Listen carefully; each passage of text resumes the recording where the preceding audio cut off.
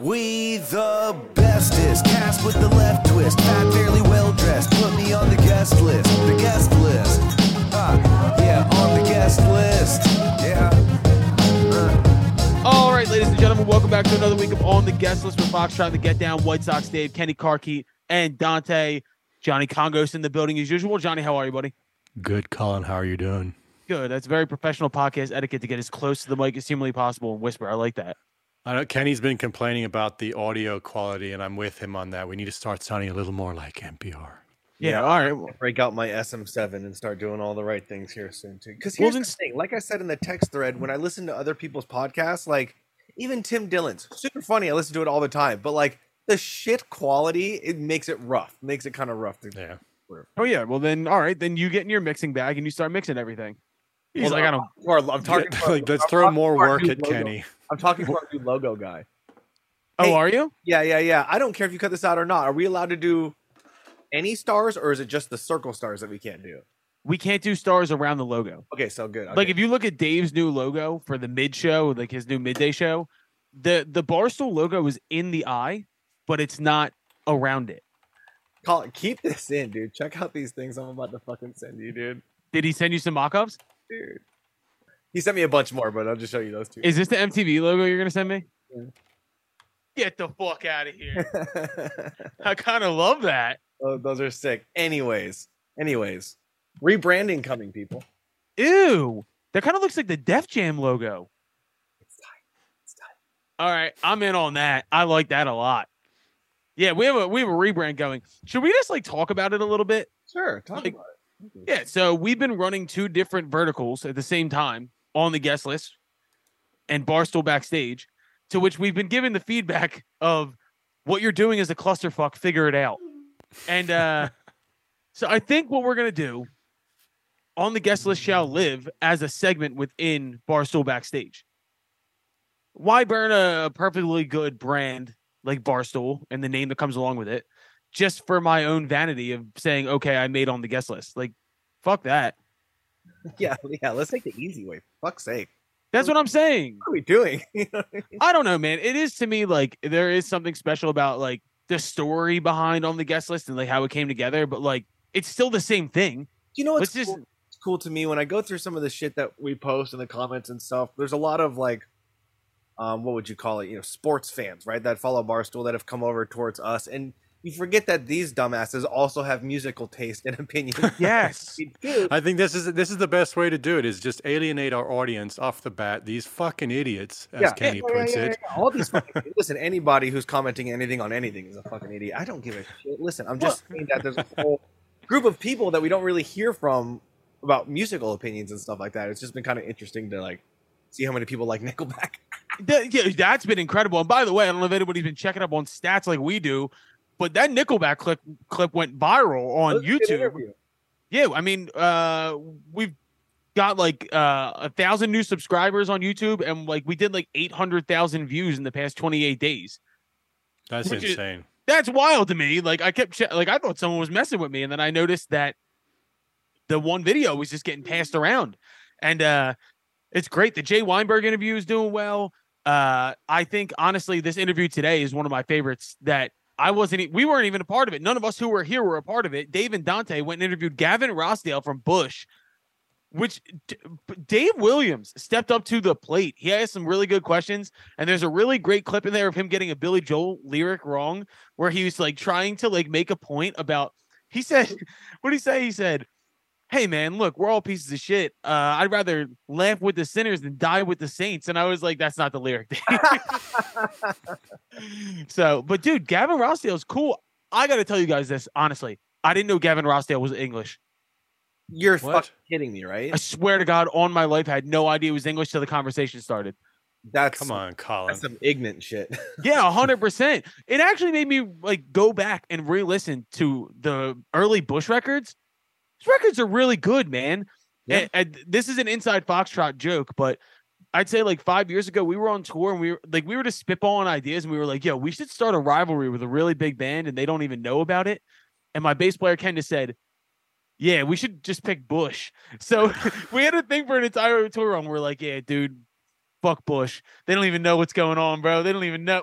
There is no hostility there, but we just like started this thing, and I texted everybody, and I was like, "Yeah, we got Bush on the podcast," and they were like, "Do we still hate Bush?" And I was like, "No, we never hated Bush, but yeah, just start a little rivalry for no reason." They had no idea. There's Bush, for as great as they are, is really 0% comedy, so it'd be it's serious music as opposed to like me and this fucking guy over here. Well, yeah, morons. I was speaking to, so I don't know if you guys know this, our previous manager used to manage Bush also, and I was chatting with him trying to see if there was any inside scoop he could give me for the interview for Dante and Dave, and he said he has a super good sense of humor. You know, like I think, like I know what you're saying, Kenny. Like the music comes across like no laughing aloud, like, right. But apparently as a person, he's got a real good sense of humor. That's good to hear. I like that. That's like when we were talking to Jay Weinberg from Slipknot. He goes, "Everybody's the funniest person you've ever met." Like that's great. Dude, it's a really good interview. And Gavin Rossdale surprised me with his like kind of like, I don't know, loves America. Once I heard he was British, I didn't know he was gonna love America like that. Loves America. He's a good dude, man, and it was a really good interview. And I give Dave and Dante all the credit because they did a great job. Also, shouts out to Gavin Rossdale's dog for making an appearance. The dog sat in the interview the entire time, which is fucking sick.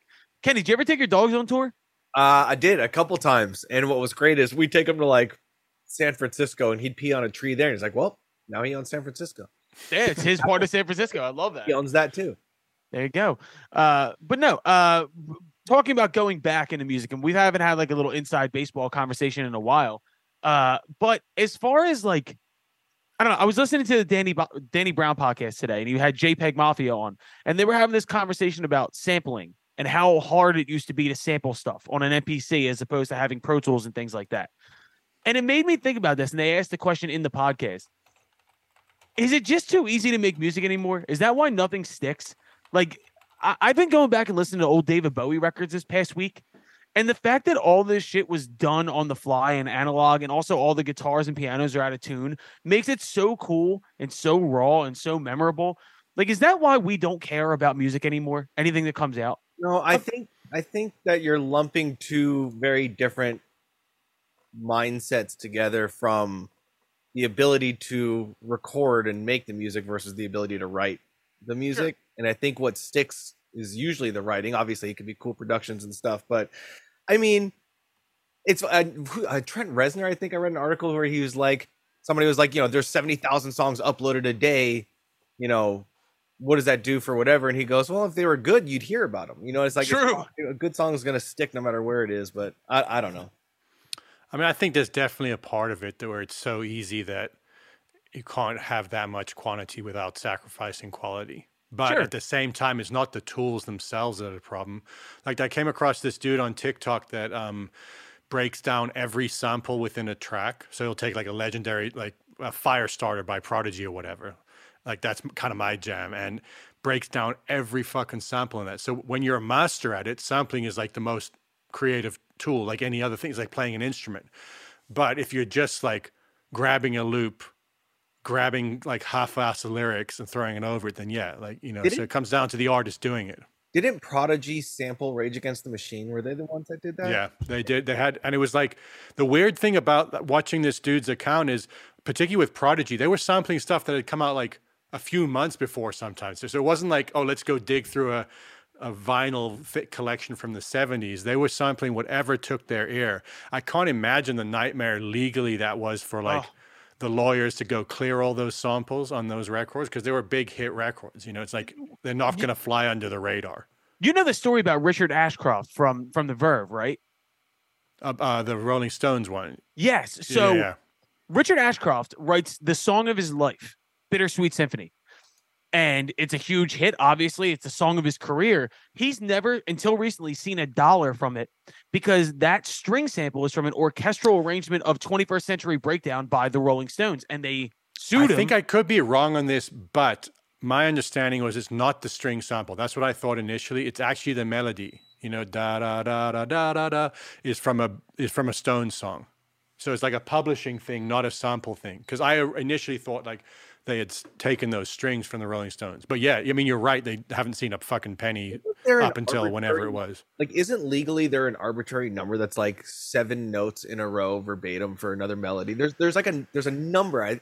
7. It's so gray, and like luckily for artists these days, it's gray because every song sounds the fucking same. Like That's true. You're using 5 notes. Most of these artists, like with 5 notes, there's a limited number of ways you can mix those up. People come to me every week being like, I want a song like this. When they say a song like this, they mean that song. Yeah. And you're like, I'm Johnny, you brought it up, but like there's so many accounts that will, like on Twitter especially, I think it's called Today's Sample or something like that. And they show you from the old song to the chop and exactly how it was chopped and then the final product. Sampling is one of my favorite things in the world. I think it's so cool to see people deconstruct songs. Do you have a specific sample that you think is the best sample of all time? Well, I'll tell you this, and I have yet to be able to like actually find a picture of this, but my dad is credited as having the first sample in a commercial record. So people have been sampling, like tape samples were in like 30s and 40s or 50s, 60s at least. But his song that he had a hit with, He's Gonna Step on You Again, is credited as one of the first uses of a sample in a commercially successful record. You should go listen to that record of his. I listen to it every now and then. I'm like, God, we just fucking stole everything from him. That's incredible. I didn't know that. Dude, your dad go is look it up. Man. The song's called He's Gonna Step on You Again. It's a Monsters song, and it's like, if you want to see everywhere that Congo stole their shit from so you can make fun of me for the next fucking 10 years, just go listen to our dad, dude. It's like a straight rip-off of him. Dude, what? When I think samples, I think like Shook One's Part 2 by Mobb Deep. Like, that's an incredible sample. That's just one of the greatest beats of all time. And that's like the Rubin era of sampling. He wanted hip hop to be over live music, and therein led to sampling old 70s funkadelic records and shit, like Sugar Hill Gang. You know what I mean? Like, dude, I would say that is part of the reason those 90s hip hop records just groove so hard, is because they like sampled the best of what was the most like in the pocket grooves ever in the 60s and 70s funk and like R&B music. It's like you can't go wrong. That's what makes hip hop so beautiful, is it's really an amalgamation of so many different American art forms. Like, you know what I mean? Like, you're taking jazz samples and putting the hottest shit on earth on top of it. Like, that's why so many people gravitate towards that, because like they don't even realize how much they enjoy jazz and things like that. And that's how I got into soul and things like that, because Kanye samples from College Dropout introduced me to people like Otis Redding, and going back and digging through, like, there's what's funny is hearing things like when you say like Otis Redding, I think about like what's that song? Hey Little Thing, Let Me Light Your Candle. I don't know what the name of the song is. It's like, Hard to Handle by Black Crowes. I mean, I was fucking 11 when the Black Crowes did it, right? Yeah. And then I was 30 when I heard Otis's version for the first time, and you're like, holy fucking shit. Yeah, but that's what's funny though. I hate covers, but I love sampling. Like, I've never enjoyed covers as much as the original songs. Yeah, those are two different things. Dude, one of my favorite samples is Biggie Smalls' Juicy.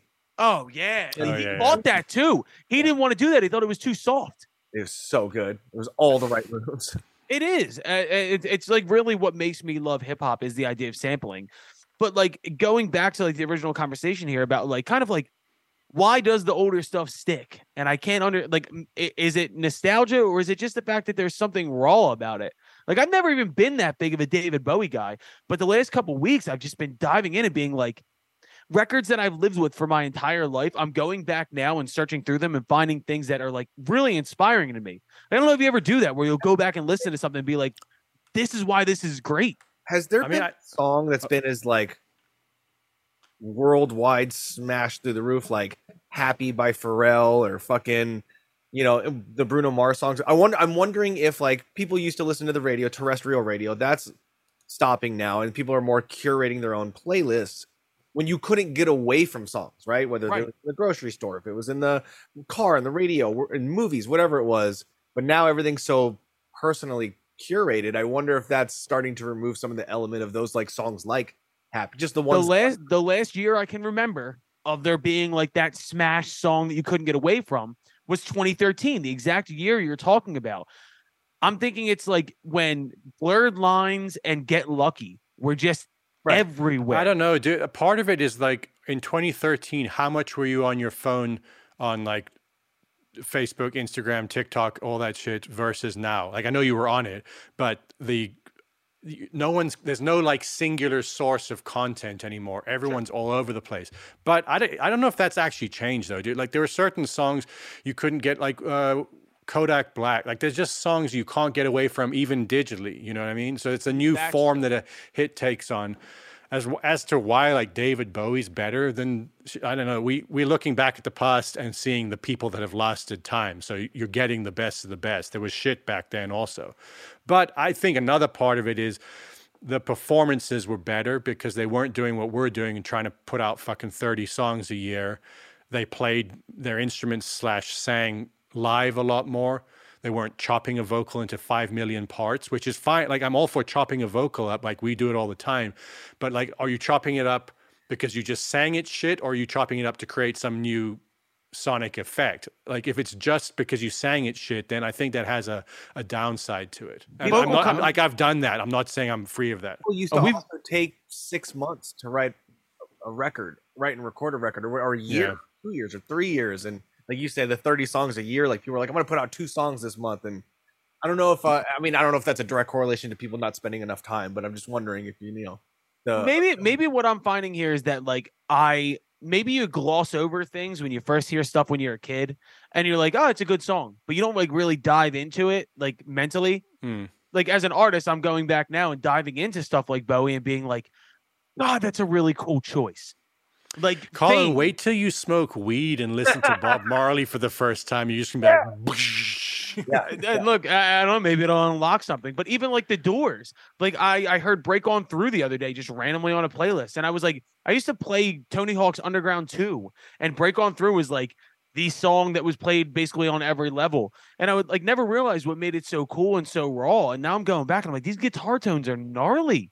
This is sick. Like I'm actually going back with more of like the way I listen to music now, I listen with such more of like a discerning ear. And now I'm going back to songs that are universally beloved, but being like, damn, that's why. Like here's a theory as to why this, I think partially why this happens.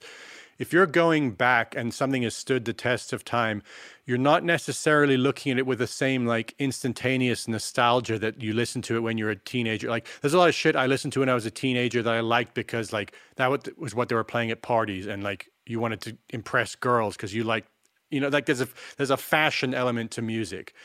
Like if you remove that and you're kind of consuming stuff from the past, then often you can listen to it a little more like purely and hear the music without the fashion aspect, you know? Yeah. I agree with that, but I think more of it is just like I don't understand why I'm doing this right now. Like why I'm diving deep into like things that I already know and searching for more. You're growing up, Colin. Every time we talk about what the fuck we've been listening to, all my shit's always like songs I forgot that I fell in love with, which I've been finding so many songs. I want to call it organically because it's like it's on a TV show or a game or in the grocery store where I'm like, oh, blah blah blah blah blah, and that's how my new playlists are all just like Peter Gabriel and Madonna and like like stuff that we always love. Dude, a good music supervisor is an underrated job if they do it right, and they're not just like doing the work of the labels. There was a show on Showtime about like comedy, like the Comedy Store that got canceled. Jim Carrey produced it, but their music supervisor, and I forget his name, like every week there were like 4 songs. I was like, holy shit, how have I not heard this before? This is the greatest thing I've ever heard. Yeah, even shows like Silicon Valley had big outro, but I mean, intro music, and it's always like it would be like Run the Jewels song, and you're like, huh? But Mike Judge, I think is such a like hip hop head, and he's like so passionate. I mean, go look back at Office Space, all that shit, like perfectly scored or like supervised. Look at like Guardians of the Galaxy too. Yes, how incredible those song choices are. Well, I mean, what is the best soundtrack of all time? I know we've had this argument before, but like, dude, remember the Titans using the Motown soundtrack? Like that always gets me. That's why I love that movie. You brought up Guardians of the Galaxy. I even think about shows that don't laugh at me, like Entourage, where I learned like they put Going to California as the finale song, or like an entire season. They collaborated with Kings of Leon and Aha Shake Heartbreak, which is a great record, scored the entire season. Like, it's cool to find things through shows. For me, it's Poetic Justice. Oh, okay. The movie with Janet Tupac. Jackson in it. Yeah, because I was so into hip hop at that time, and it was kind of hard to get in South Africa. Like, there wasn't, like, CD stores were severely limited in what you could get, but they would get like a big soundtrack. So I was finding a lot of hip hop through that. Like, I came across Wu-Tang Clan from like Tales from the Hood soundtrack with like some corny horror movie that they had a track on. I was like, holy shit, this is amazing. And then got super into Wu-Tang because of that. Dude, It's like Belly. I got two way off the cuff ones for you. Scott Pilgrim versus the World. Great soundtrack. There was a band, he played in a band in the movie called Sex Bob-omb, which was fucking incredible, and the band was awesome. On the same note, the movie Dope. I don't know if you guys saw the movie Dope. I like Dope. I don't know if I saw it. Pharrell. The kids in the movie play in a band called Oreo, which is incredible, and the band itself is incredible, and Pharrell wrote all those songs. There's some hidden gems. You ever seen Nick and Nora's Infinite Playlist? Yeah, another great one, yeah. Well, there's a band in the beginning of that movie named Bishop Allen, and they had like the theme song to the movie. They were a real band. The way they broke was by getting in this movie as like a side character in the movie. I downloaded the entire album. I love Bishop Allen, and I just remember from Nick and Nora's Infinite Playlist. It's like Confused was the first one I fell in love with. What was it? Dazed and Confused. Oh, I mean, that's classic stuff. I mean, that's like when I was a kid seeing Belly, which I never should have seen because Belly's a crazy movie, but great soundtrack. Like, I think it's like an underutilized tool as musicians to try and like everybody's like radio playlist, dude. Things that I see on movies and TV stick with me way more than anything. It's like getting those syncs. Oh yeah, for sure. You know what I mean? But yeah, that was good conversation. Is there anything musically that we need to talk about? Like anything crazy or going on? Like, it's pretty dead time right now. I don't know. I don't know anything about music that's going on right now, Colin.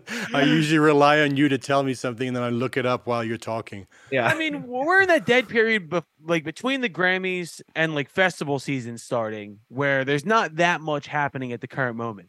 Our friend K-Play is going back out on tour with Grandson, which I'm excited about. I'm glad to see My that boy like Wayne's going to open that tour for all that. like 10 shows or something like that. That's a cool tour. I want to see Alt J at the Wiltern play an Awesome Wave in its entirety for the 10th anniversary in a couple weeks. Really? When's that? The 20th, March 20th. Frasco's playing the Troubadour on like the 25th. I'm going to go try to see. What are you going to egg him? He's going to walk in with a carton of eggs? I'm going to crowd surf with the fucking piano on my face. It's going to be great. It's going to be amazing. Dude, speaking of Alt J, have you seen that video, How to Write an Alt J Song? Yes, it's incredible. I don't know. You must have seen that, was Kenny. it by them or was it by somebody else? No. Here. Yeah, pull it up. It's this girl. She did like How to Write a Tyler the Creator song and like doing all this stuff. No, yeah. this is old. This is like from years ago. Let me see if you can. Manufacturing and labor Oh, fucking ad. Hell yeah, little ad, baby. Let's go. This is how Alt J makes music. Watch.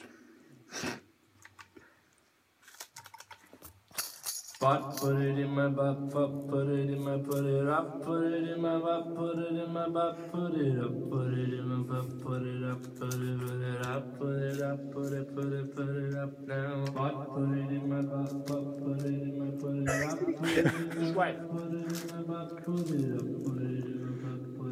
put it up, put it up, get it, put it right up. Butt, put it up, put it in my butt, put it up, put it up, put it in my butt, put it up, put it up, put it in my butt, put it up, put it up, put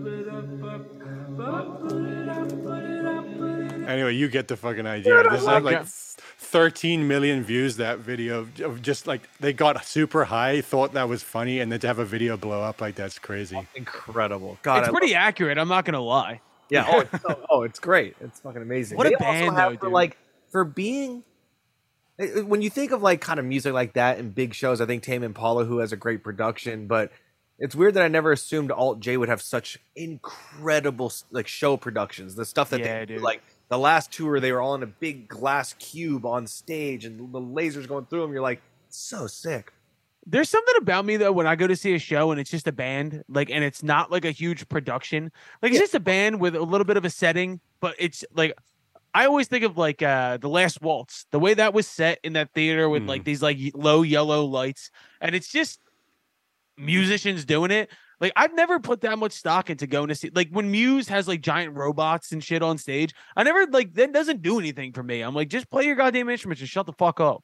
I think it depends on the band. I'm kind of with you if you're going to see like a band, just like have some decent lights that add to the music, but that's about it. But there's other bands where it is about the theatrics, you know? Yeah. Yes. And Muse is one of those bands where it's like, I kind of view them more as like, go see a theatrical production and go listen to the music. There's a lot of bands though that I are synonymous for me with good production, like Phoenix. Yes. Oh, they're all like the last one they did. They had like a digital floor and then a giant mirror over them at an angle, so the whole crowd could see the band from up top with the floor doing different things. Like, there's some really cool shit. But I'm with you. Like, one of my favorite small productions is this band Refuse, this punk rock band from Sweden.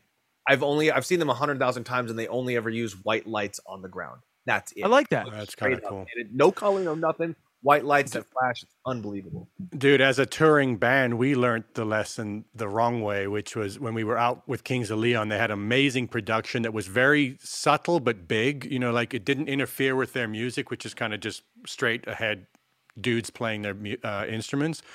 But their production was so cool. Our next headline tour, we're like, we're going to do something like that on our scale. Took out fucking 2 buses, a semi truck with lights and that. And it was awesome. It looked awesome. What was not so awesome was the balance statement at the end of that tour where we fucking lost money. Yeah. Even though we sold well on that tour. It was like, because we had this idea like, we'll do this, people see it, then next we move up to big theaters, then next we move up to amphitheaters, and when that doesn't happen and you fucking spent that much on a truck, you're like, fuck it, we should have just like brought a little, like a turning ball, like a mirror ball, and just called it a day. All right, well, let's go into our conversation with Gavin Rossdale. We'll come out and do on list, off the list real quick, but should have had a mirror ball, dude. All right, this is our conversation with Gavin Rossdale from Bush.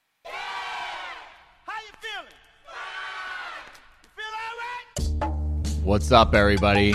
Dante here with White Sox Dave and rock icon legend.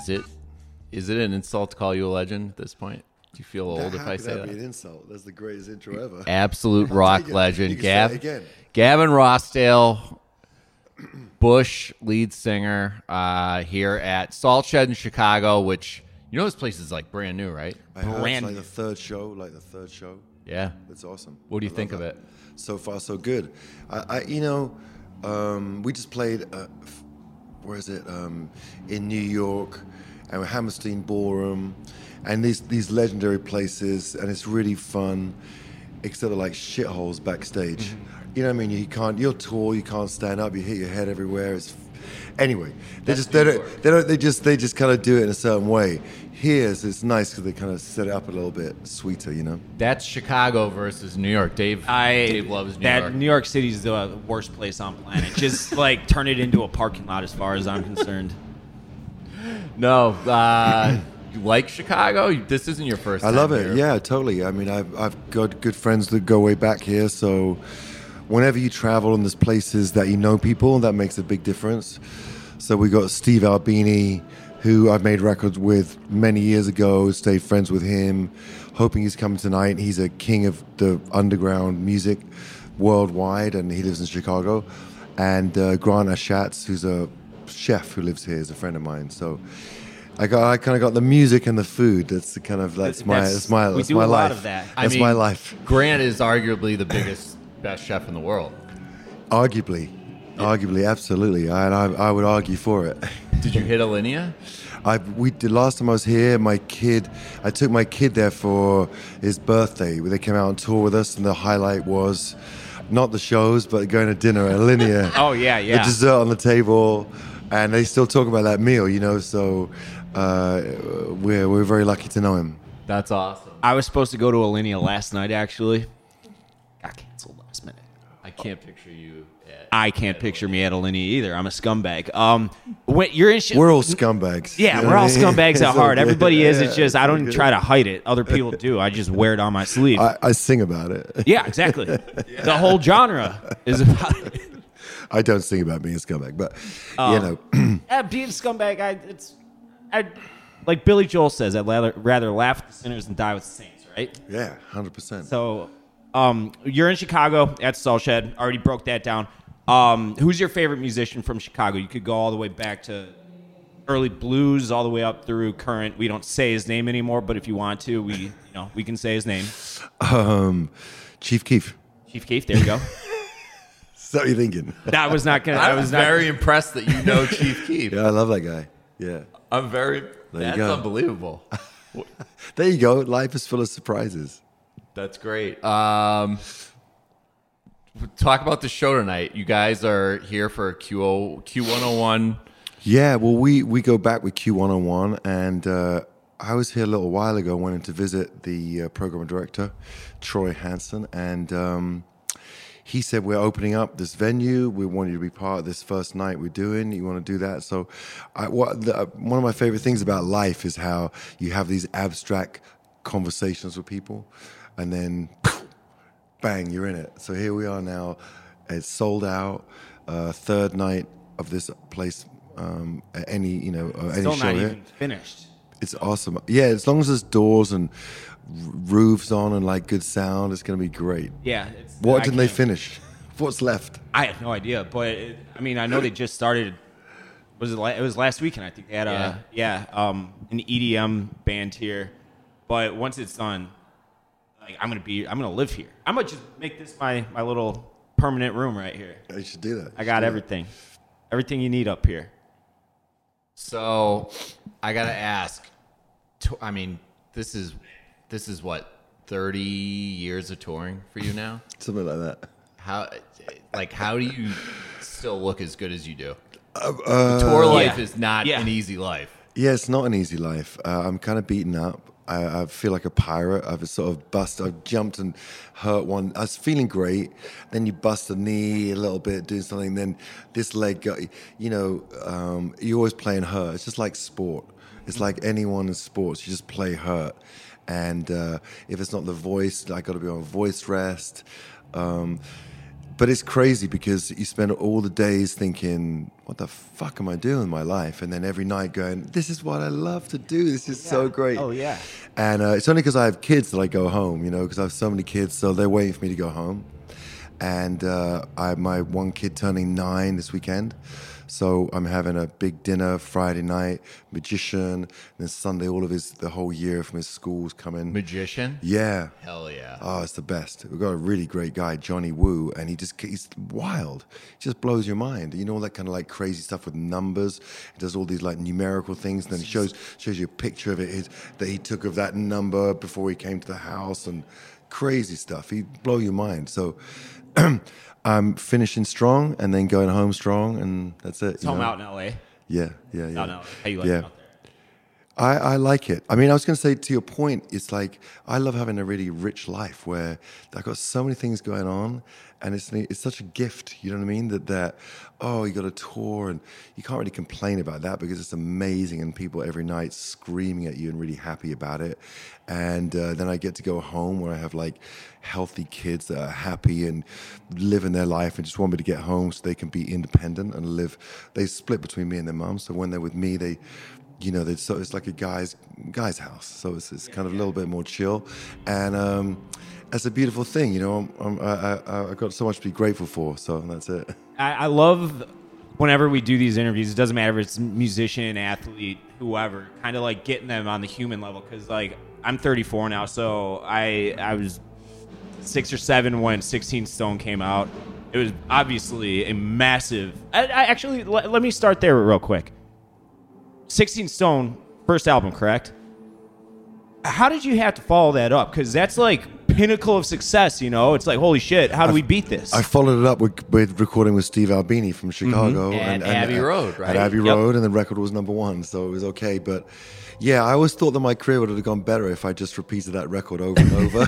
Would we be at the Enormodome now? We would be opening the Salt Shed. We'd be at the Salt Stadium, But I just went on this path, and life is just like that. You just follow where your heart goes, and just the fact that I'm still doing it now, and just had #1 record, sold out shows, is pretty crazy. So it's not. it's not the biggest career ever, but it's a really great. It's like it got this kind of steady power to it that kind of goes undetected, like almost like some kind of wild submarine. Are you? Well, go ahead. I mean, at this point, how many times platinum is that album? I remember in the 90s, it was like... It was the album. It was like quintuple platinum, and that was 20-something years ago. Yeah, I hope it just kept on going. Like, whatever, I don't know. What does it matter now? What matters is that we're sold out. Yep. The new stuff is great. We're not making new records where people are like, that's great, but just could you play the old stuff? People are digging playing the new stuff as well. So we're kind of doing everything wrong, because you're not really meant to do that. You're meant to just play all the old stuff and a couple of new. So we're mixing it up, and there's lots of young people at the shows, multi-generational. We're having a good time. How have you seen your guys' sound evolve over the last? I think that because with studios, the way that studios are, you can get really good in studios now. Like, I'm an idiot in the studio, but I can engineer myself. I can make the track sound massive. I can make it sound there's like 6 of me. I can be a keyboard player. I can be a drummer. I can put this shit together, and so I progress the songs I present way further. But then also my band are also really good at that stuff as well. So we're all kind of more articulate in the studio. It used to be before a bit of an acoustic, bit of a drum beat, and like just, I don't know, slap it together, rehearse it. Just now it's a bit more sort of, we're like all like producers. We just make music in a room, and it works, So what have you guys seen in terms of the scene and the trends now here in America versus back home in England? Well, I mean, I just seen right now hip-hop ruling the world and pop music ruling the world, and rock music has this kind of weird space where it's kind of, no one knows if it's alive, dead or alive, but yet we have this massive touring world and massive numbers. I mean, our numbers are still in the hundreds of millions of plays, and played 500,000 people through the summer, and last summer we did. So I don't know. I just know that people are thirsty, and they're hungry, and they don't get satisfied enough. You just keep putting new stuff out, playing new songs, just keep doing it, posting. It's crazy. People thirsty for life. You see, you're being a little humble right now, because two of our co-hosts, one of them's Kenny Carkeet. He was a founding member of AWOL Nation. Right. Another one's Johnny Congo. He's in the band Congos. Kenny's Diamond, and Johnny, he's a platinum recording artist. Because we were kind of ping-ponging questions back and forth to them, like, hey, you guys are in alt rock. What should we ask them? And they both said that you're kind of spearheading the drive to give guitar rock and roll music right now, and you've kind of taken that upon yourself over the years, because it seems like it's not what's popular right now per se. Yeah, I mean, my thing about that is that I've always, to that point, I think that too many rock records sound kind of anonymous, right? Mm-hmm. And so it's when you hear the songs or the bands with the great singers, and they're doing something with the music, that you start to notice them. So for me, I'm just always trying to create a hybrid. I really like really heavy music, super heavy, riff stuff on this last few records, super heavy, and yet still trying to sing in a melodic way, like not singing on riffs whatsoever. And so that hybrid, I really like that. And so I think anyone who's in whatever genre of music you make, you kind of make it as good as you can, so that people like that style. So yeah, I want to make rock records that turn people onto rock music, and then they have Bad Omens is a great young band that are happening, the Deftones, consistently great. There's certain rock bands, that Slipknot still leading the way with unbelievable songs. We just interviewed Jay Weinberg last week. Their drummer. We just talked to him. Right. It's funny because in some ways they don't get enough credit for being as amazing as they are, because of the whole mask thing, because of the way they look. But at the same time, when you check them out and what they play and how they play, they're devastatingly good. I mean, they're like another level. It's just like, oh my God. Told the story. What do you think of Machine Gun Kelly? You can be honest. What do I think of him? I mean, I just think he's just finding his way and doing his thing, and success pisses a lot of people off. So it just, nailed it. It's. I don't think his music's any good, but last year at Ride Fest, I'm sure you guys played Ride Fest, right? Yeah. Yeah. So I was at Ride Fest. It's 2021 now, so a year and a half ago. Slipknot and Machine Gun Kelly were playing at the same time. This is when they got in their little tiff. Right. Oh yeah. And I left Machine Gun Kelly, and I never thought I'd find my way at a Slipknot concert. It was one of the coolest experiences of my life. It was, my face was melting off. It was fucking incredible. Yeah. So yeah, like, give those guys a shot. If you're listening and you're like, I would never go to do it once, you'll like it. You'll have a time of your life there. Yeah. They're amazing. I mean, with him, it's just, he went for that pop punk style. For instance, I like the English or original punk as such, but it's just not my thing. But like, for instance, my kid, he's 16, he loves that. Probably loves it, yeah. He loves it. It talks to him. So, it's just how it goes in music. And I think, not to turn this into a Machine Gun Kelly interview, but it's kind of turning people that wouldn't necessarily be into all I'd agree music with that. onto the genre and kind of opening that just up. because of how he give, like, his general vibe. I mean, that's honestly, like, I want to follow up Dave's question with this. I mean, you guys got me into alt music, right on. alt rock. What's it like being told that you were a pioneer of an entire genre, pretty much? Well, I love that. But of course, it's like real compliment, but I don't know. I mean, just each and every musician's just trying to do the best they can on any given day, and that's it. I mean, I think that for some reason I'm really drawn to that music that we make, and whenever I've tried to kind of gone away from it a little bit, or did a solo record with less guitars, it doesn't feel right. So I just love being where we're at, and I feel like we're better than ever, which is a really funny thing to think about, because I really feel that. So, I mean, growing up, I was like 12 years old when you guys hit the States, and it was like you, Oasis, and then there was the whole grunge New scene British here. Invasion, yeah. But you guys were so big. I mean, I have to say this because she'll kill me if I don't, but my sister's bedroom was all posters and magazine cutouts of you, the entire fucking room. And as much as I wanted to, like, hate on you, I was like, guys, fucking music's unbelievable. Like, band's so... Thank you. So good. And I remember reading Spin, Rolling Stone, everything I could to find out about you, because you guys weren't American. It was hard to, figure out, like, where you guys came from, backstory, and all that. And I still remember you were really influenced by the Pixies in the punk scene growing up. What was that like, being in that? Are you from London? As a kid coming up, and how much did that turn you on to music and make you want to do it for a living? Yeah, I think that the punk thing just gave me an attitude. That gave us an attitude. We were just kids, but it was just seeing this, like, standing up to authority. I've always been allergic to authority. I don't like the police, make me nervous. At school, I was always in trouble. So I'm always like, I just got a guilty gene. I'm sure. No, I'm clean. I'm good. I don't know what I've done wrong, even if I haven't done anything wrong.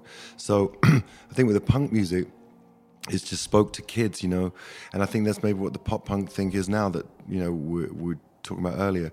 It just gives, if you feel independent in your heart, and then you find a sort of a genre or a mindset that just strengthens that resolve, you go, I like that, it's all about this concept of standing up for yourself, being you can be cool, but just standing up for yourself. And that's what the punk thing was, I think. And also just being a little bit apart, from the mainstream. Sometimes the mainstream is overrated, and it's where the nooks and crannies of culture is where you find the kind of best ideas. Hell yeah. Love that. So you guys have been around 30 years now. You guys have to have some stories that, obviously you're not going to tell now because it's a very public forum, but give me a story that's borderline, like you're on the tour bus, starting up, or it could be a private jet. You guys are flying from one city to another. Give me a story that nobody knows. Like where, not necessarily bodies are buried, but something hilarious that happened. Something like, oh, you guys left a guy at a gas station like an Almost Famous. You got anything good for us? The oil slick. We've been oil slicked. We've oil slicked a few people have missed the bus over the years. No one in the band, but maybe someone like the merch guy's misbehaving. He goes to and then he goes to the bathroom, then you leave, and he's oil slick. But no, we just all the stories. Yeah, they're hard to uncork. We have a pretty good time. But no, we don't leave anyone behind, really. Yeah.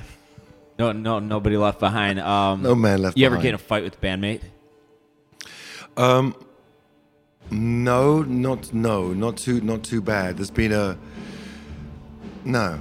And that's the best thing about this band is that even if it's real difficult, being in close quarters with everyone for so long. Months on end. Oh, I understand. It's no joke, but I think there are some bands that have a cynical side where they maybe don't get along so great. They just tour to make money and stuff like that. And I think the best thing that I'm happiest about with us is that it's a good vibe. There's a good friendship. It's like even if we're going to annoy each other at times, like brothers. Yeah, exactly. You might get buddies. pissed off at each other, but 2 minutes later you're fine.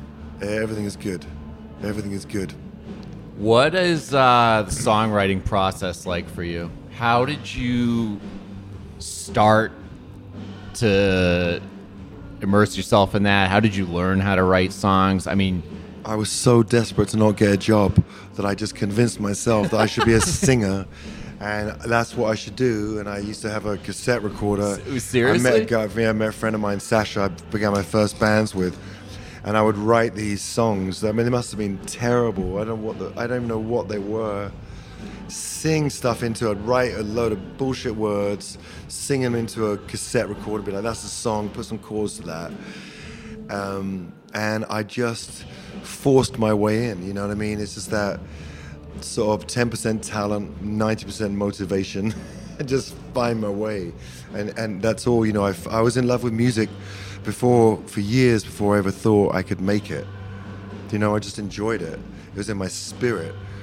And then I helped my sister's boyfriend carry his bass to punk band rehearsals and rehearsal rooms, and was around that world, but I never thought I'd be in it. And then when I was really faced with the job, I was thinking, I got to have a better thing to do than, I got to figure this out. I can't be going to get a job right now. What if I could sing, So I tried it out, and here we are. When did you know you made it, and how long between like, oh shit, I'm gonna have to be a cube rat or something for the rest of my life, was it from when you did make it? Like, what was the feeling like? You look out to 50,000 people at Wembley or however many it holds, and you're like, holy shit, I sold this? Well, it was actually probably like about 600 people at CBGB's in New York City. Yeah. That was the first show we had in America, where people had heard the record on the radio, and that was the first time where I was like, oh, fuck, this could work out. This is good. That's awesome. Something is wild here. It was just a packed club, but it was just we'd never had that. We'd never been on the radio and things like that. So that was where it was like, okay. And then it was just like a case of one foot after the other, because they were on tour for like 2 or 3 years, playing those clubs, playing the theaters, then into arenas. And that was it, and that's how it went. So it's going in there that I was like, okay, something is really up here, because I didn't know much about it. I'd made the record, then I went back to work because the 16 Stone, the distribution got screwed up. We got dropped by the distribution company. So I went back to work, and I was like, oh well, I made a record, that's cool. I'm not a complete loser. I made a record. Fuck it, all you all. And then boom, we came to America because the wrong song got on the radio, and that was it. So America was like, yeah, I am the American dream. I literally am the American dream. That is the truth. Yeah, I really am. I mean, that's why I'm really, I have American children. I'm nationalized American, half English, but I am the American dream. I'm like one of the millions. So it's a very beautiful connection for me, for America. It's like, you have a great outlook on stuff. It's really I wish I had your outlook on stuff. I this just is hate me at the everything. end of a tour. I think Imagine what I'm everything like at the sucks. beginning. Imagine what I'm like at the beginning of a tour. What song that you've wrote is the most meaningful to you? I just began writing a few new songs because we're talking about greatest hits next year or later this year, and also we've done a song for an extra for the deluxe version. So to be honest, as a songwriter, and I was in the studio, anytime I write a song, especially the new ones, because there's always a slight fear of like, if I write a great song, I'm like, oh fuck, that could be it. I don't know, maybe there's not going to be another one come out. Mm-hmm. So every time I land a new one, Chewie's got a hairball. Chewie's got a little dry throat. Every time I land a new one, it feels fantastic. And I have a couple of new songs I've written that are in a kind of heavy but weird. So that's what makes me real happy to write those kind of songs. Awesome. So what can we expect coming up in the next year for Bush? More super heavy songs. Yeah, because love people it. liking that. There's another one coming up soon, brand new, called All Things Must Change. No, that's the first. That's a world premiere reveal. When does that drop? It's soon, next few weeks. Okay. I don't know exactly. They don't tell me. They say write one. So, and that's coming out. And we just did a song with Amy from Evanescence. She came on stage with us at the Ryman in Nashville.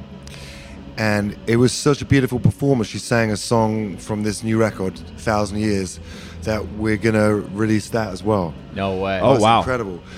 She elevated this band like stratospherically. It sounds so good with her on it.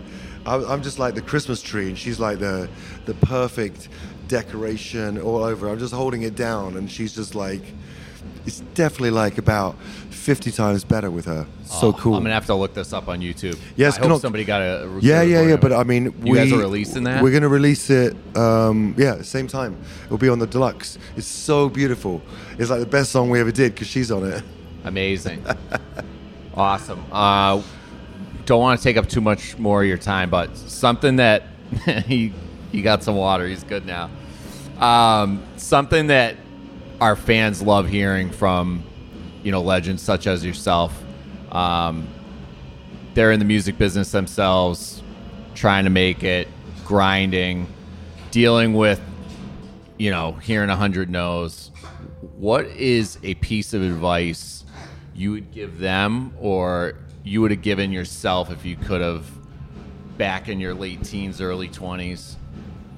Yeah, I mean, the thing is that no is the most common used word when you're trying to do anything.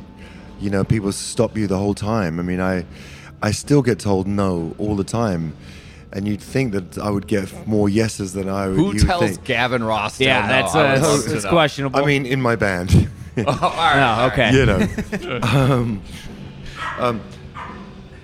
Come here, Julie. But I think the most important advice really is.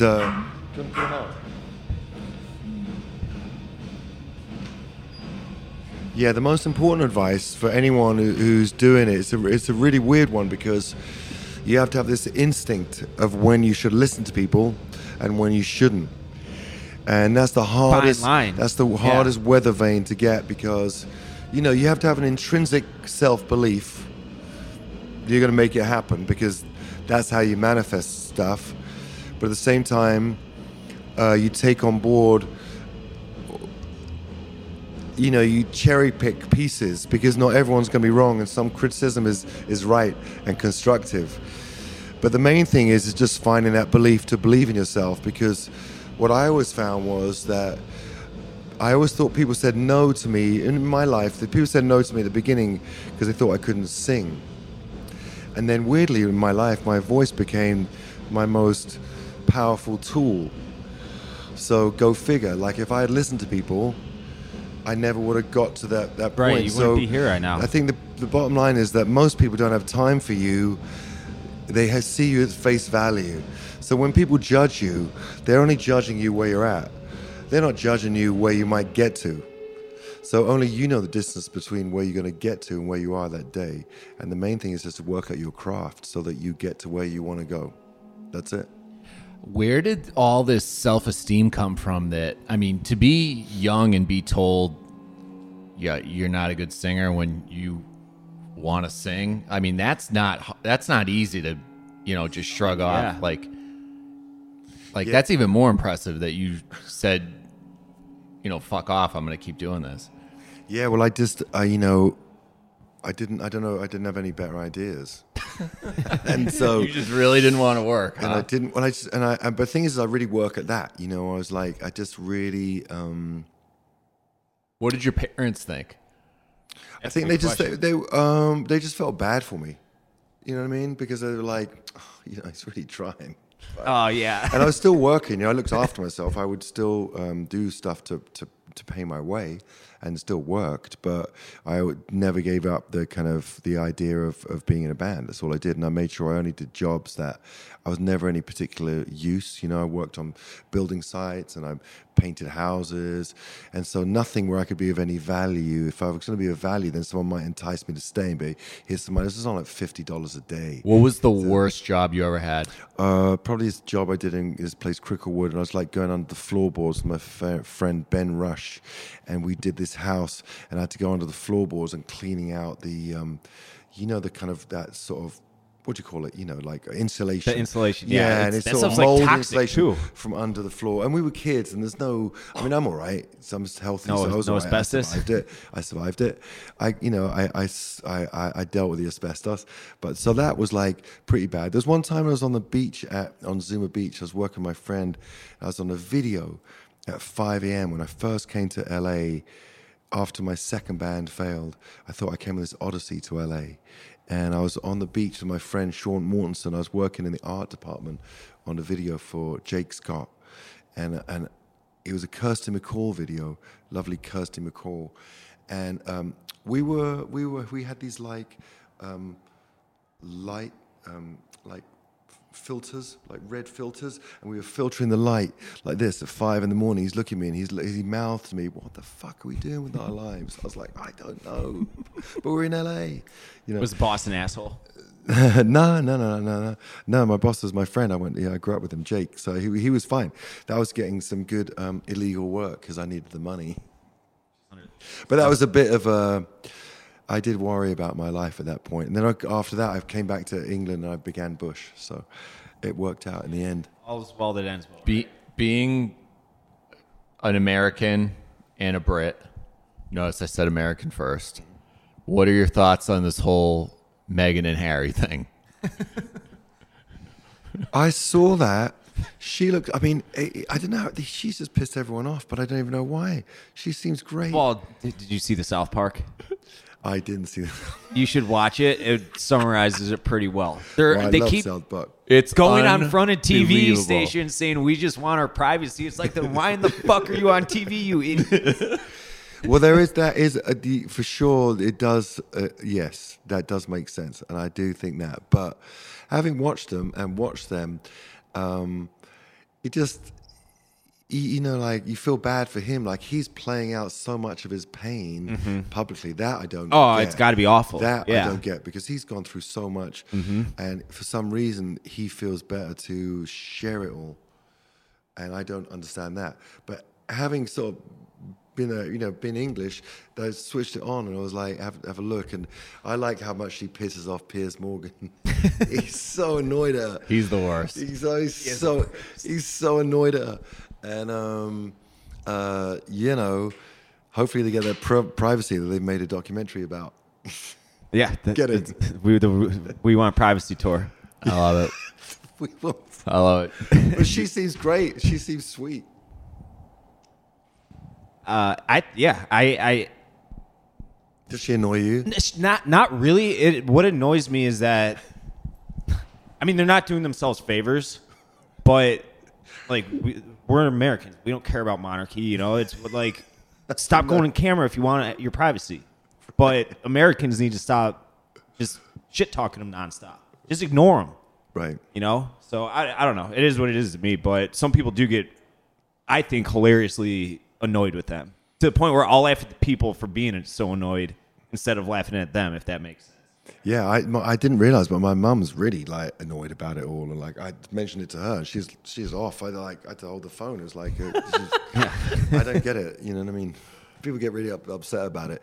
I mean, it's funny in England. If you're English, like the royal family, it's an incredible tourism thing. It's the kind of something about the pomp and ceremony, and yet at the same time, it's sort of hilarious and doesn't make sense, and at the same time, it's kind of like it is England, you know. Yeah, it's tradition. It is sure. England, and we do love that. Hundreds and hundreds of years. We do love that.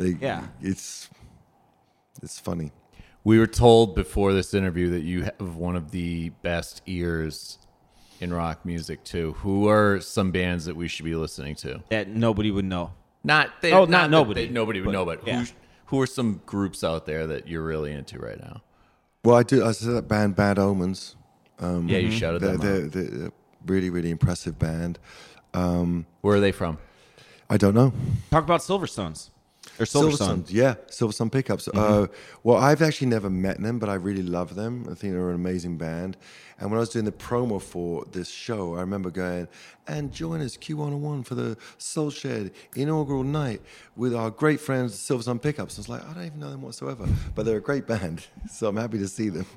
But so I don't know. Yeah, that's really. There's a few people, but I like that band Wet Leg. They're pretty fucking impressive and quirky and cool, and got that sort of 4AD kind of Breeders-ish thing going on, and just clever and cool. They just won a Grammy. As they deserve. They did just win a Grammy, yeah. I once did a masterclass at the Grammy School, and I went in there. It was a while ago now, and I went in there and I was like, listen, and it was, really well attended. I was like, if anyone came here to understand how to win a Grammy, this is the wrong class, because I got no fucking idea. I've only had like a couple of successful songs, but I can't get a Grammy. No, I love my that. life. That's great. So the Grammy's not big on rock. Yeah, there's definitely a blind spot with rock music. Does that piss you off? That pisses me off, and I'm not even in the industry like you are. It's just like why? Like obviously, we I all know always the feel answer, like but we live on the outside of stuff. We live on the outside of things, and I've never felt. I felt part of the people, but never felt part of the sort of. I don't know. I've always felt more part of the people, in a way, and so I never expected to be. There's loads of bands that I love that don't have Grammys, so I was thinking a bit like that. Seeing how like bastardized pop music is, though, I mean, you would never want that. Not life, but you would never want to be in that position, would you?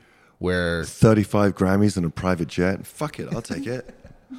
Yeah, you would sell out out for anything. You would sell out. Hell yeah. No, I don't. So what? There's no such thing as selling out anymore. You just do what you can. That's true. Monetize your life. What's the difference? Yeah. But I mean, when we came up, there's a whole thing about selling out. You couldn't. It was like really kind of like being low key, not selling out. No, now that's all over with. It's like, the more you can show, push your life in other people's face, the better. Yeah, that's got to be weird. Well, it's just how it is. But I don't have the jet to flash. Else I might. Last question I got before we wrap up: did you become an American citizen just so you could tell American jokes? And can you give us your best Yankee accent impersonation, just ripping on us or something? Well, first off, when I began to have kids, I thought it was really weird to just have a green card or not be, you know what I mean? It was like weird to just be not the same country as my kids, not the same. So what I did is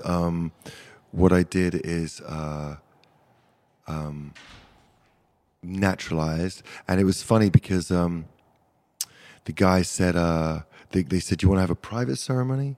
downtown in a judge's chambers, or do you want to go to Del Mar Racetrack where we just played? We just done a show there, but I was going to go and stand there with all the kind of It's so beautiful there. Yeah, it is. It's but it's an incredible experience when you go with everyone who's naturalized, because you imagine that it's me and everyone else's American dream that comes true, right? Whoever you are. But I opted for the judges' chambers because it was sooner, and it was intense because you have to actually last minute you have to denounce your country.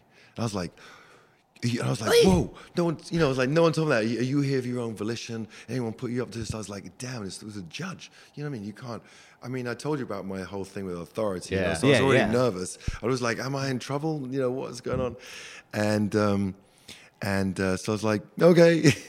But it turns out what's beautiful is that England, you can't leave England. It's a girlfriend that won't leave you. You can't. So you can. So it's half now. It's perfect. So it's Perfect. So you can denounce them and they still accept you. Yeah, they just think you're going through a phase. Yeah. It's just a phase. It's like that Seinfeld episode. It's You can't break up with her. It's just a phase. Exactly. Well, this was fucking awesome, man. You're a legend, man. as Thank you. advertised. Thank you so much for appreciate taking you. the time. Thank you. I Enjoy can't the wait show. to see the show tonight. What time you guys hitting the stage? 9.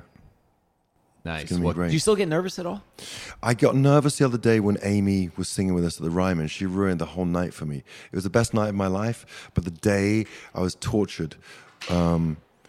So I get nervous when I'm singing, when I sang at like Chester Bennington's memorial, or when I sang with David Bowie when he died. I sang with his band. So that when I sing for other people in those situations, I'm like a mess. Yeah. You a know lot what I of mean? pressure. Yeah, that's yeah. When I sing with us, I don't feel that at all. So yeah, I don't feel so nervous now. But I just, I always think that you play every show like it's your last. That's it. There's no other way to play it. So I just gotta gotta work out all the kinks and try and get like nice and strong. Well, we're gonna go let you do that now, huh? All right. Awesome. a lot. Thanks yeah, again. appreciate you, man. All right. Thanks, Thank you. Gavin. All right, so that was Dave and Dante's conversation with Gavin Rossdale from Bush. Go see them on tour, listen to the new album, stream the old stuff. Great band, great guy. Real quick, Dave wanted me to read a little message on here. He gave me his on and off the list. One of the reasons Dave is not here today. Here you go. Dave's on the list is having people build shit for you. And his off the list is having to build shit for yourself. I don't know. Dave's house was under construction or something today. So Dave will be here. That's the most Dave on the list, off the list I've ever heard in my entire life. Johnny, what's on your list this week? On my list, I was talking before we started, this guy, Rick Beato. He's like a music educator, commentator, does a bunch of cool interviews. And I have kind of always known about him a little bit, but he just did an interview with Keith Jarrett, who is my favorite piano player. He's a jazz dude of all time who just had a stroke. So it's the first interview he's done in a long time. It's the first time he's playing piano since 2017. He's playing with one hand, and he's better than everyone with one hand. And it's kind of a sad interview to see a legend kind of slip away from that, but also inspiring to see that he's still there. He's in front of his piano playing, like doing whatever he can because he loves it so much. So that for me was a really cool, inspiring thing to see. Hell yeah. I usually would bitch at you about like guys shouting at other podcasts, but that's good enough No, for it's me, not. I don't bro. think it's a podcast even. It's just an interview series? Yeah, he's got like a YouTube channel. Rick, I think I'm saying it right. Beato, like Beato. Hell yeah. Everybody go check that out. What would I know the piano player from? Is he just himself or was he like a studio musician? He's kind of just himself, but he played with everyone. Like he played with Miles Davis, like all those early dudes he started out. But he just kind of became his own thing. He's like, if you look up best jazz piano player, you're going to see him in every list. Like everyone kind of just acknowledges he's the fucking man. Hell yeah. Well, shout out to him, dude. Kenny, who's on your list? It's funny you were talking about sampling earlier because there's this video going around the internet of Damon Albarn. Clint Eastwood. Oh, yeah. Dun, dun, dun, dun, dun. Wasn't it just built into the little It's like a piano? built one of those, like you buy like the little toy keyboards and there's like the rock button or the bossa nova button, right? Like all those ones, and it's just the rock one, and it's just dun, dun dun dun dun, and then he hits a button and does the fill, da da da da, boom, da da. And I That was blew like, my mind. some people were like, but that sounds like, but that's cheap or whatever. I'm like, that's how genius he is. He goes, that's a fucking hit right there. Finally, someone got me out of my cage. You're like, oh my god, it's so good. That, by the way, that new Gorillaz album's good. Cracker Island, that is really, of course, really good, dude. I would love to have a conversation with him. yeah, me too, because he'll actually talk shit about people. 100%. My on the list this week is Lil Wayne. Wayne just dropped a new song with a DMX sample, and Wayne's still rapping his ass off. He's not even that old. Can we just acknowledge that first? Wayne's not that old. No, he's not. He was a baby when he fucking first started. Kenny, have you not heard this yet? He? I think he's probably like 35. I'm serious. Wayne is not even 40 yet, but Wayne's been in the industry, like, back that ass up. He was like 16. Yeah, he was born in 82. So what is he? He's 41. 41. Yeah, it's still like, that's still kind of shocking to me because he's been ubiquitous throughout my entire life. But still rapping his ass off. Swiss Beats with the DMX sample, disgusting, absolutely great. I just want Wayne on the podcast. I'm more than Damon Albarn. I want to talk to Wayne. I want to talk to Wayne to ask him how little he knows about things. Like, so much of the content that I see about Wayne is people asking him, being like, do you like this rapper? And he's like, I don't listen to anybody's music but my own. Stop asking me questions about other people. Yeah, he's there's like, a video that's going around the internet of Wayne at a skate park, and it's like, he's getting so much better. He like dropped in on a 12-foot vert and then like ollied over like a big pyramid thing. And you're like, oh shit, okay, he's learning. I love Wayne because he's in his own universe at all times. He's like, oh, I like skateboarding, I like cheetah print clothes, and I like my own music, and that's it. He doesn't care about anything else. I just want to tell him to his face something that he's probably already heard and already knows, but Ice Cube said you're the best rapper to ever do it, man. I was like, that's you. That's insane. I've just seen so many clips lately of like legendary rappers getting asked that question. He's always like number 1 or 2. Yeah. When they throw it out there, you know. He is, dude. Wayne. Oh, God, I love Wayne. Johnny, who's off your list? Dave from this podcast. Good. You know him? Of the White Sox variety. For having you read his on the guest. Like, off my list is people not hiring, just asking someone else to read their on the list off the list. Oh, I'm going to invoice Dave for making me read his shit on the podcast. Oh, God. Kenny, who's off your list? Kind of the same. You could say Dave. People is just the best that I had. What is it? What? People with opinions. And I put in parentheses me, because obviously I have opinions and a lot of horrible ones. But fucking making music is so hard sometimes when you're working with a band. You're like, I'm promising you this is better than your idea. And they have this opinion of their own music. It's so fucking stupid. It's really annoying. So, yeah. Dude, Kenny, that's one step away from being a label head. Yes. Oh, yeah, exactly. Oh, yeah, but with a label head, you still kind of have to care, and I just don't want to care at all. Dude, any band that's working with Kenny, trust Kenny's opinion, because Kenny's right 99. He's gonna make you do things that you don't want to do. He's like R. Kelly. I wasn't gonna make you do things that you didn't want to do. What the fuck am I doing here? Just if you want to, what you want to do it. Go do it. You know. Kenny's like an abusive dad. Like, he's gonna make you do things you don't want. I've learned. I think I've hit the point where I've been doing production long enough that I'm very transparent with people, because I don't have time for like, oh yeah, maybe that'll work. Maybe we could do that in the bridge. You're just like, I think we could do that. You know, like I'm over. Oh man, my off the list is myself, because I don't like things sometimes that I should like. And the new episode of The Last of Us that came out on Sunday, yeah, it's great. But I left watching it being like, did that kind of suck? It's a little slow, but it's an important part of the storyline. Yes, Don't give it away, because I haven't caught up on it. But I think we talked about this. I've been hearing that it's jumped the shark. Like, it's gone after the first or second episode. I just don't want to admit that it's maybe not that good. Maybe I'm just hating for no reason. Like, I mean, even with so much music we talk about where I'm like, it's probably good. I'm just being a dick. Like, maybe I'm just a dick. No. You're allowed to not like things. Don't be fucking Dante. That's true.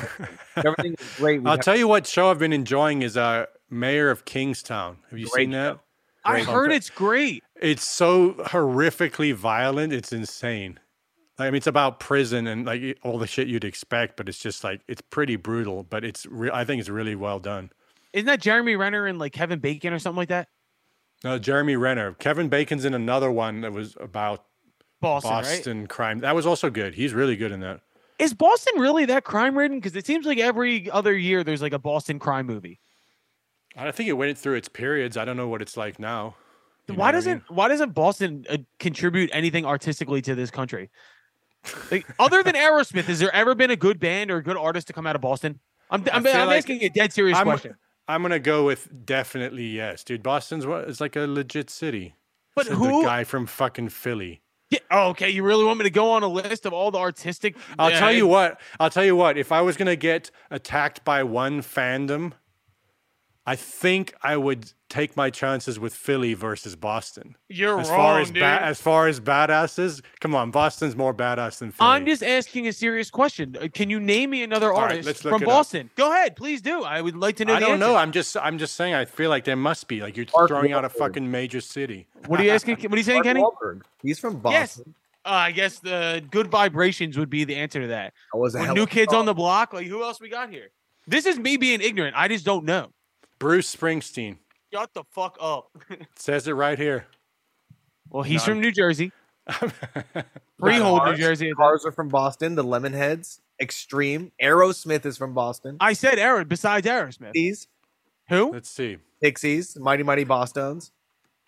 They're all from Boston. Yeah. That's what it says.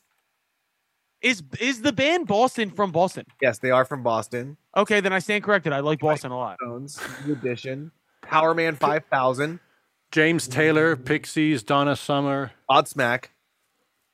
New Wow, Kids you- on the Block. Okay, we're Yeah, well, losing that's a Wahlberg. Yeah, that's a Wahlberg. Interesting. I Said Dropkick Murphys already, right? okay, I didn't. All right, maybe I'm wrong, but I just off the top of my head, like there's a lot of cities that I can list bands that they're from. If you want to play this game, here's the game that I will play. Are there any good musicians from Canada? And there's one.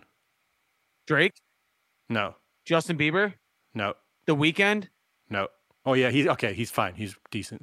Are you talking about bands? Arkells, our friends. Rush. Musicians. Sum 41. Yeah. keep going. I'm waiting. Metric. Nickelback. Nickelback for sure. The Arcade Tragically Fire. Hip. Arcade Fire for sure. For me, it's Joe. I'm talking about like, as in like in the status of the Beatles, Celine Bob Dylan. Dion? Colin. Oh, I got it. Neil Young. Neil Young. I was going to say Neil Yeah. Young. No, I don't rate him, dude. Joni Mitchell. For me. That's who it is. Like she's a goat. I mean, I'm talking top tier. And I feel like Joni Mitchell's the only one I can put in there. I know people will put Neil Young in there. I just don't agree. Here's a question: Steppenwolf isn't top tier. Are there more great musicians from England or America? That's a good question. You're going to do per capita. That would be tough. I would just say America because it spans such a broader range of genres. Yeah. Also, true. You're most right. of Kenny most Win- of that's right. most of what England is most known for is taking from America. You know what I'm saying? In a certain perspective, because the Rolling Stones and the Beatles all came up on American music. They all came up on Little Richard and Muddy Waters and shit like that. So you're borrowing from us. You can't separate that. And then also, like Kenny's point, there's no jazz musicians that you can look at in English. Or not, maybe not no, but like, you know what I mean? We They're all got 40 here. years of hip hop on them before they even became. Well, yeah. So even the best stuff from England is literally recycled American music. Yeah. That is answering my own question. Suck on that, England. I'm an English citizen, and I'll have to agree with you. We're 3-0 versus England. Revolutionary War, War of 1812, and this conversation right here. That's if you believe that England ever let go, and they didn't just install puppet government underneath everything, and the Queen's still actually running everything. Queen ain't running anything, bro. She is, dude. Queen's not dead. You haven't heard that? What, is she on an island with Elvis and Tupac? Oh, God. All right. Well, that's the end of this episode. Thank you to Gavin Rossdale, who is English. Thank you to David and Dante for showing up and doing their jobs. Boys, anything from me? No. No, have a good night, Colin. Thanks, man. I appreciate it. It's my wife's birthday. I'm taking her out to dinner. So happy birthday, Dana. Love you very much. Kenny and Johnny, I hate you guys with a fiery passion. Feelings mutual. I hate you with All a right. hatreds. Dana, if you're listening, it's not too late to leave. Yeah. It's not too late to leave. I hate you guys, dude. Listen to the song I sent you, Kenny. Don't tell me what to do, but also it's a crappy demo, but it is something. Jesus Christ. All right, we're out of here. Fuck you guys. We love you.